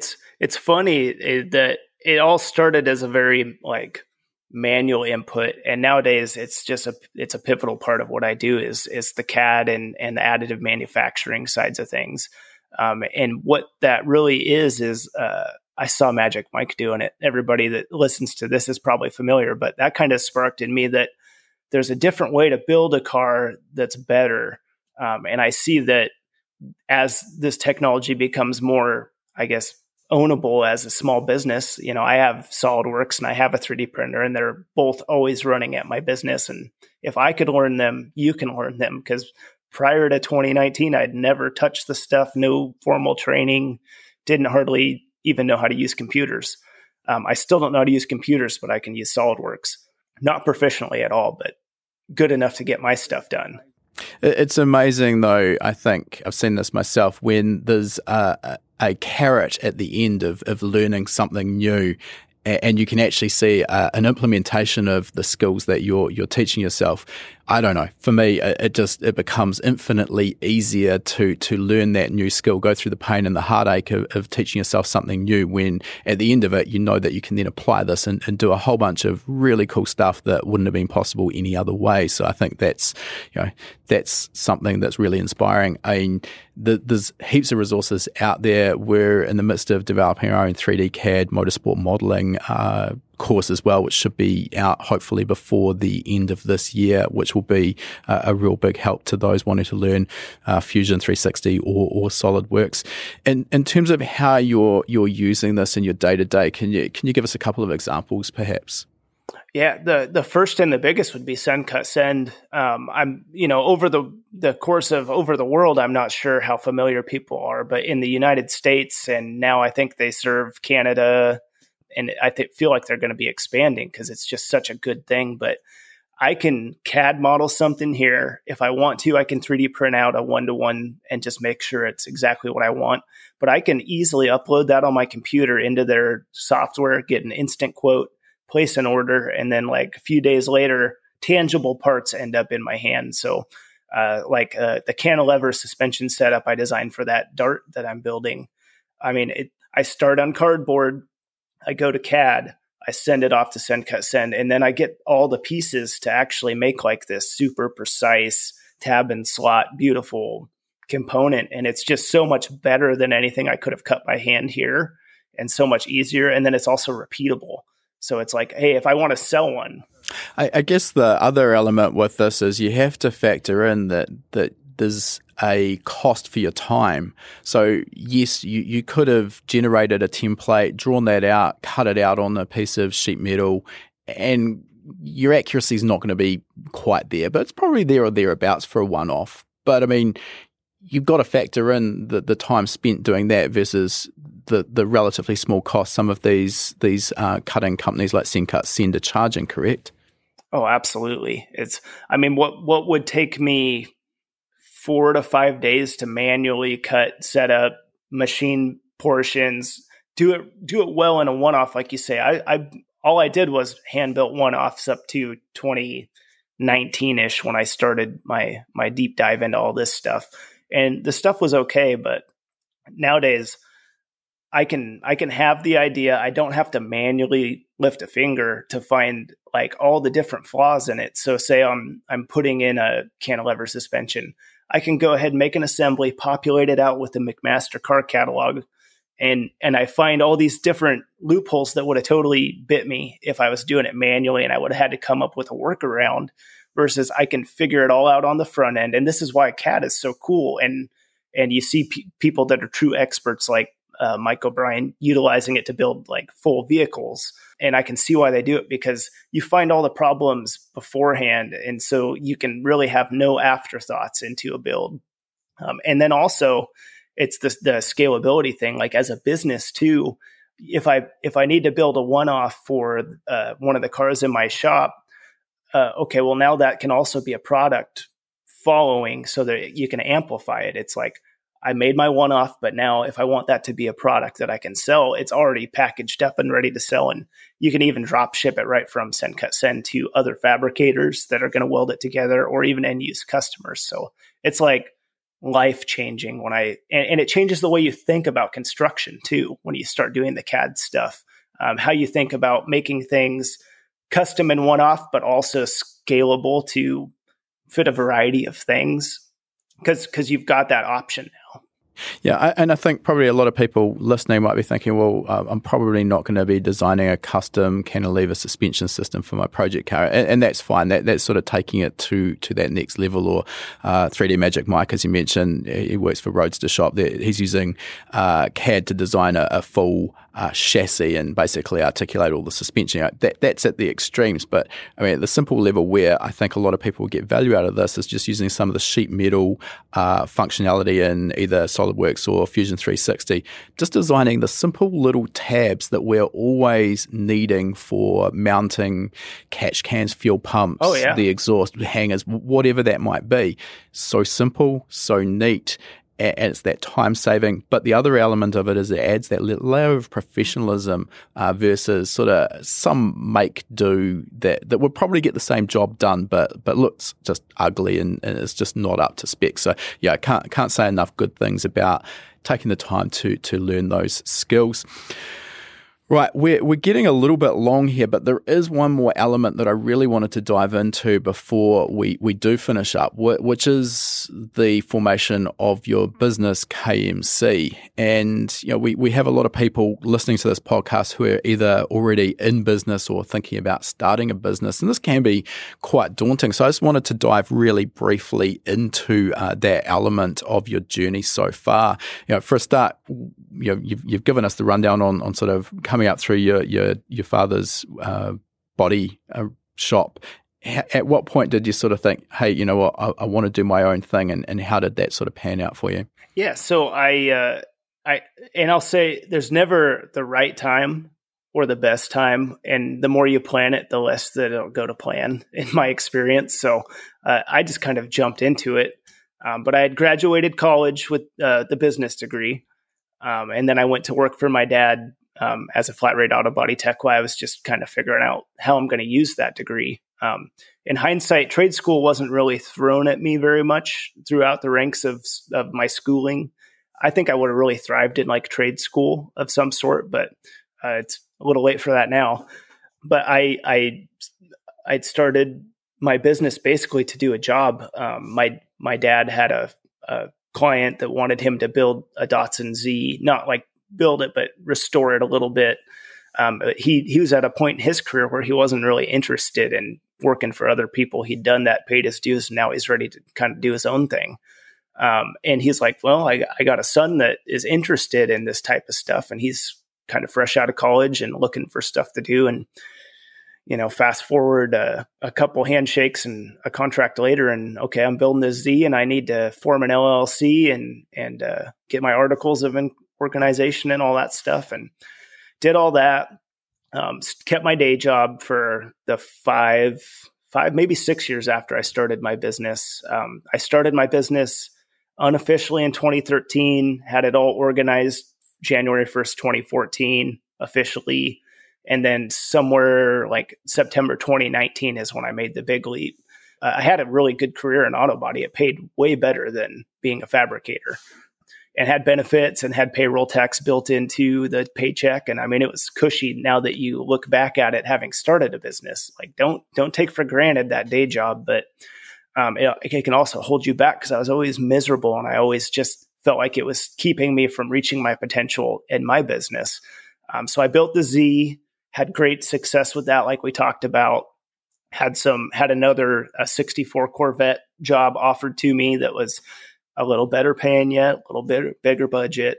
Built that one in way too tight of a time frame, just to I won that Young Guns award. And then I wanted to kind of quickly prove that this is not a fluke. I want to be serious in this industry. I'm not just a kid that needs the training wheels. So I built another one for SEMA 2019, barely finished. It literally fired Thursday night of SEMA. That was the first fire. Its first test miles were Las Vegas Boulevard, unfortunately.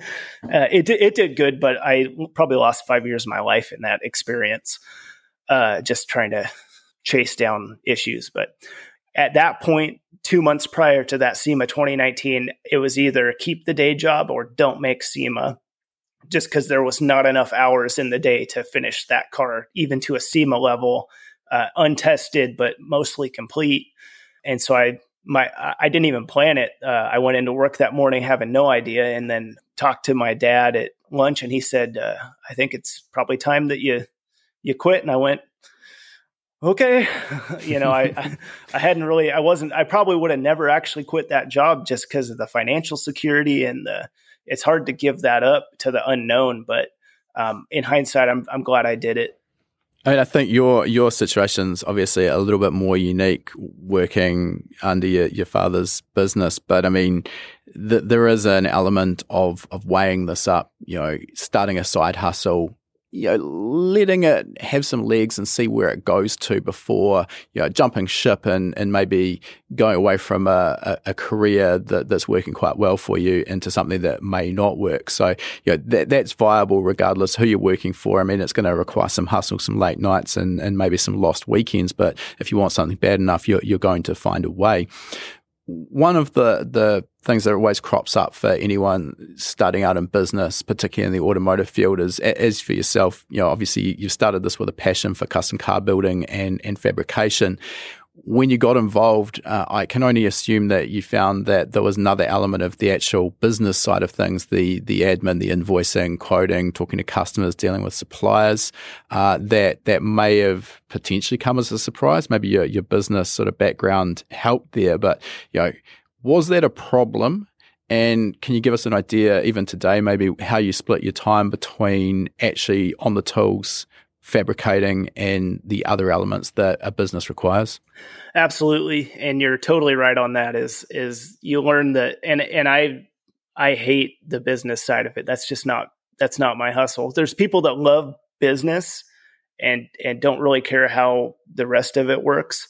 As long as the business is growing and is successful, and there's, you can manipulate things and make things work for you. And that can be fun too. But for me, it's the cars and the craft is always first. And business is always like that daunting thing that I have to take care of just to keep things moving. But the tips I've got are find a really good accountant and let them handle the stuff that you really don't want on that end. Figure out payroll. I'm an S Corp now, so there's lots more reporting and monthly payroll and all that stuff. But they take all the stress out of that for me. And so now it's, if you build stuff and you put it on Instagram, you're going to deal with 18,000 unserious people that want a little chunkier time. And I've just gotten a lot better at saying no. I just say no. And I've kind of got a pretty good feel for when people are really serious about bringing something to life. And there's just a different read about them.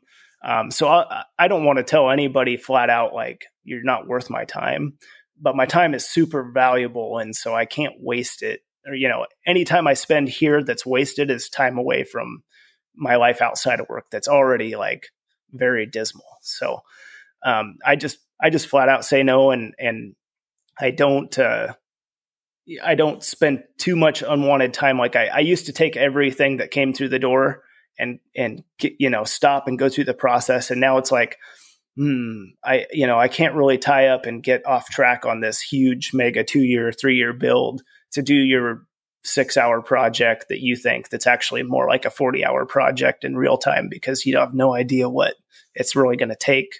And you've got a really optimistic view of your budget. A lot of times success is defined by the jobs that you actually decline rather than the ones that you take on. And it is very easy. We've talked about this on the podcast numerous times, but it's very easy when you're just getting started and obviously you're hungry for customers and hungry for that financial input to just say yes to everything. And it's very easy to get yourself into a very bad situation, which can spiral out of control.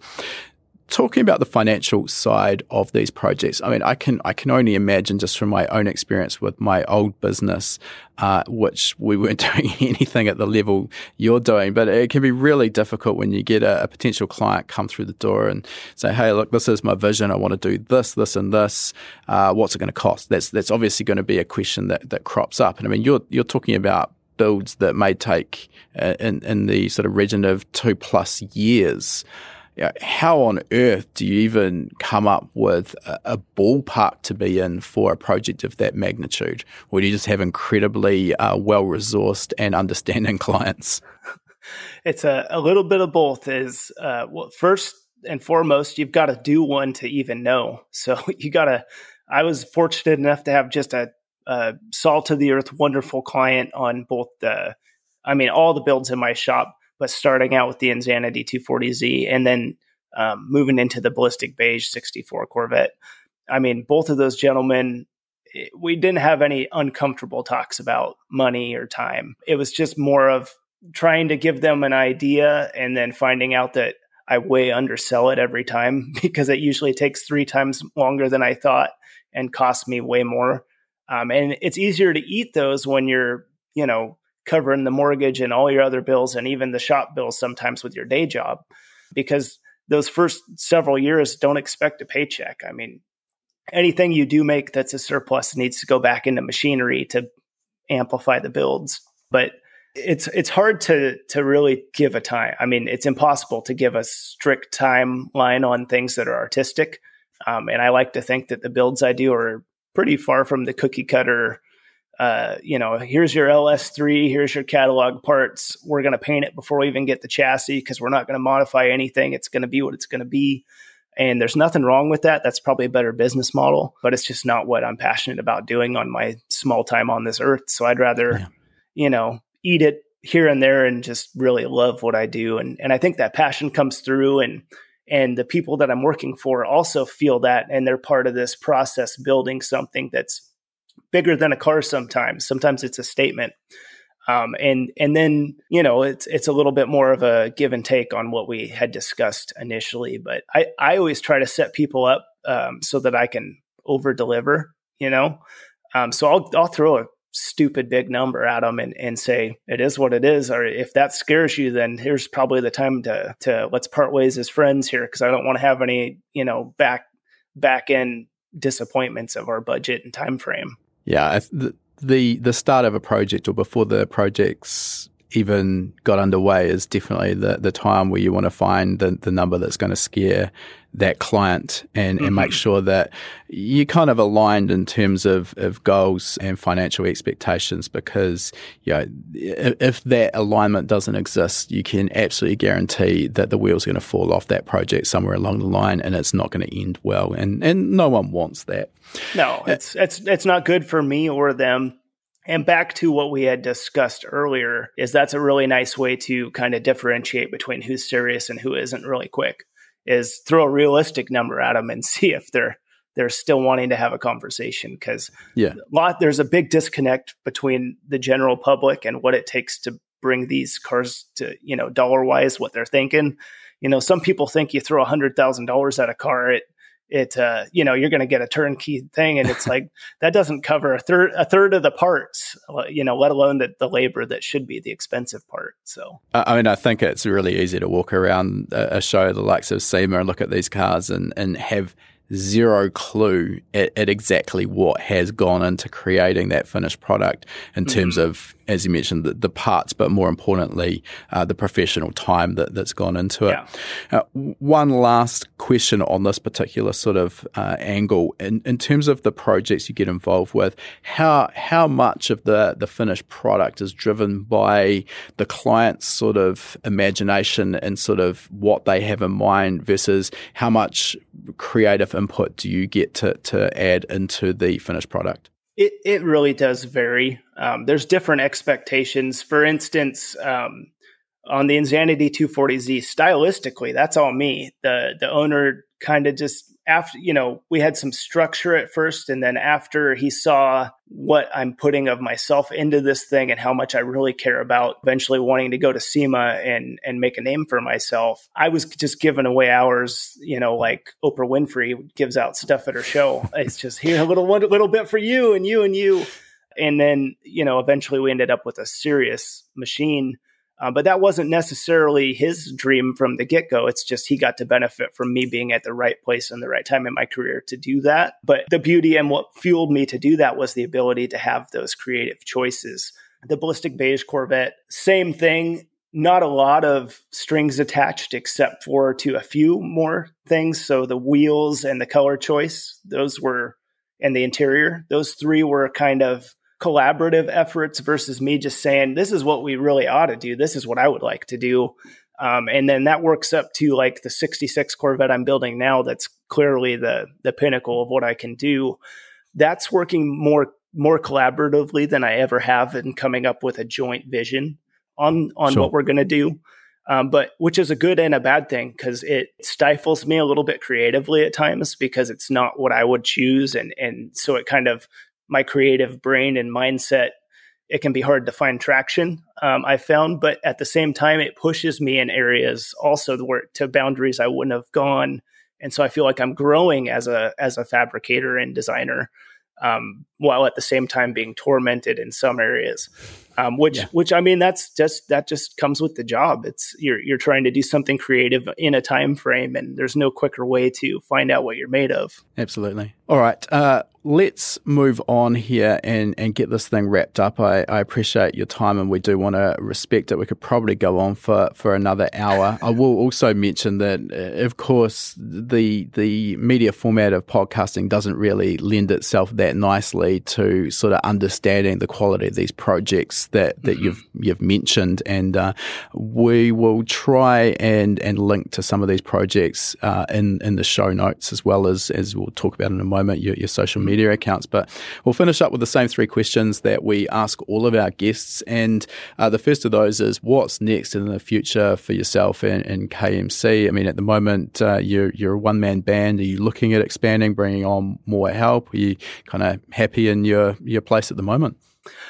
It would definitely be helpful to grow a little bit within reason. One person, obviously, we talked about my father. And at some point, I think his retirement plan is he would like to come work for me and play cars. And I told him I'll pay him what he started me off at, $6 an hour. Seems like a deal. And then, so that's a cool role reversal. But also, it's like there's nobody on earth that I could just gel with and work with better. Like we're truly a team.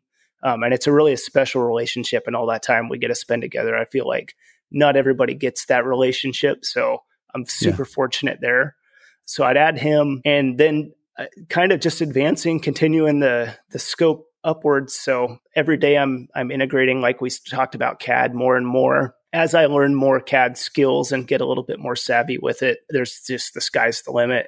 Obviously I'm leaps and bounds, and I would never put myself on the same level with like people we talked about, like Magic Mike and M26 Engineering, people that are just truly masters of that craft. That's not me, but I do strive to just get better at it and utilize it more, and utilize Send Cut Send and services like that more as they add capabilities to just improve the product. I really would like to get a 3D scanner That's probably my next jump because there's just a million projects around here I could use it on. And I've got a friend at Reversion Development, Tyler, that does that for me now, but I have to ship the parts there. So that there's cost involved and there's a time lag there. And it'd be better to, even if my CAD skills aren't there yet, be able to just shoot that picture of what the exact part of that car is and then have somebody, help me through that process until I can fly on my own on that.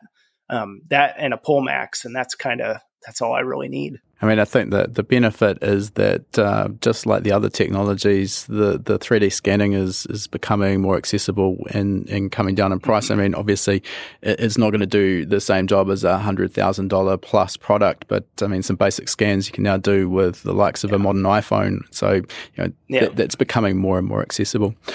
All right, moving on, is there any advice you could give to a younger version of yourself or one of our listeners that's looking to pursue a similar career path that would maybe have sped up your career development and progress, I should say? If I could tell my younger self to stick with, I mean, I could have learned CAD and all these things much earlier if I could see the tangible result of where that could lead. It's hard to visualize when you're a 18-year-old kid fresh out of high school, or even really, I had some high schoolers through here the other day, and I was like, guys, here's your high school side hustle business. Learn CAD, use SendCutSend, buy a cheap 3D printer, and learn about marketing, learn about CAD, learn about making a product. It doesn't matter what it is, whatever floats your boat. Like, you've got that all here, and you have very little overhead to do any of that. Like, if I could have learned that, like, I'd be a decade ahead of where I am now. And I feel like I don't even know what I'd be doing. I'd be a lot happier with what I'm building because I'm always chasing that next big, cool new thing that I can do. But definitely don't shy away. Like, if you're a kid like me and you didn't, I don't know how much computer hands-on they have, or at high school courses, how much accessibility they have to like SolidWorks before it costs $6,000 to $10,000 to buy that. And then you have to teach yourself too. Try to latch onto that tech as soon as you can, because that's really the future of the industry is additive manufacturing, CAD, subtractive manufacturing will always be cool. I'd love to get a CNC at some point and learn CAM and how to operate it. But yeah, it's a really cool time to be in the fabrication industry with the interconnectedness of everybody. I mean, I can see what people in Australia, New Zealand, Germany, I mean, just all over the world, you can see what's going on and a better look into the processes. Like, if you want to learn how to purge weld, purge your TIG welds, like, you don't have to drive to the local welding store, get told nothing, come home, try to figure it out on your own. There's probably 1,000 people that'll tell you for free on the internet right now, and you can access that. Yeah, absolutely. And then you can go buy the products, and it's a really exciting time. Yeah, there's never been more access to information out there. I mean, I guess the only thing I'll add there, which is really why High Performance Academy was founded sort of 10 plus years ago, is as more and more information is out there, the challenge does become with some of these more advanced topics is kind of sorting through the fact from fiction, because just because someone produces a video and punches it up on YouTube doesn't necessarily mean that the information that they're providing is always spot on. All right, our last question for today, Kyle. If people want to follow you, see what you're up to, reach out, how are they best to do so? I try to keep the same kind of handle across all platforms. It's at KC Kuhnhausen, so KC, KUHNHAUSEN. And then from there, you can link to, I've got my website and all kinds of things in the link, podcasts I'm on, and so I'll throw this one up there too for people to easily access, although they can probably find it through you if they're listening. And I would also say that I've looked at your courses and I definitely want to hop in on a few of those at some point. So I would look into your service as well and what you guys are doing, because I know I probably have 20 plus screenshots of stuff that you guys post, because you guys always post the coolest race car stuff, or that tight shot of that suspension with the bladed sway bar. And it's like, that's what I'm trying to learn. Like, yeah, HP Academy, they've got it. All I need is a picture, and I can kind of reverse it in my head from there and then break it into its base parts. But you guys have always kind of been the forefront, like bringing that cool stuff to the general public. So I appreciate that. Thanks for the kind words there, Kyle. All right, we'll put a link to your social media accounts in the show notes as well, just to make it super easy for people to find what you're doing. But great to chat, Kyle. Really appreciate your time, and we look forward to seeing what you're up to make its way to SEMA in the not too distant future. Cheers. Hey, thanks, Andre. If you enjoyed this episode of Tuned In with Kyle, we'd love it if you could drop a review on your chosen podcasting platform. These reviews really help us to grow our audience, and that in turn helps us to continue to get more high quality guests. To say thanks, each week we'll be picking a random reviewer and sending them out an HPA t-shirt anywhere in the world. Also, this is a great place to ask any questions you might have too, and I'll do my best to answer them if your review gets picked. So this week, a big shout out to Harrison from New Zealand, who's said, I bought the Engine Tuning Fundamentals course a few weeks ago as I'm getting my project car ready to tune for the first time. The course starts off right at the basics, so I thought it was a waste of time, but I persevered and wow. I thought I knew the basics of engines and how they work, but this course really took my knowledge to the next level. Thanks for the kind words. They're glad that you enjoyed the course and got value out of it, Harrison. And if you get in touch with your t-shirt size and shipping details, we'll fire a fresh tee straight out to you. All right, that concludes our interview. And before we sign off, I just wanted to mention for anyone who's been perhaps hiding under a rock and hasn't heard of High Performance Academy before, we are an online training school and we specialize in teaching a range of performance automotive topics, everything from engine tuning and engine building through to wiring, car suspension and wheel alignment, data analysis, and race driver education. Now remember, you've got that coupon code. You can use podcast75 at the checkout to get $75 off the purchase of your first course. You'll find our full course list at hpacademy.com/courses. Important to mention that when you purchase a course from us, that course is yours for life as well. It never expires. You can rewatch the course as many times as you like, whenever you like. The purchase of a course will also give you 3 months of access to our Gold membership. That gives you access to our private members only forum, which is the perfect place to get answers to your specific questions. You'll also get access to our regular weekly members webinars, which is where we touch on a particular topic in the performance automotive realm. We dive into that topic for about an hour. If you can watch live, you can ask questions and get answers in real time. If the time zones don't work for you, that's fine too. You're going to get access as a Gold member to our previous webinar archive. We've got close to 300 hours of existing content in that archive. It is an absolute goldmine. So remember that coupon code podcast75. Check out our course list at hpacademy.com/courses.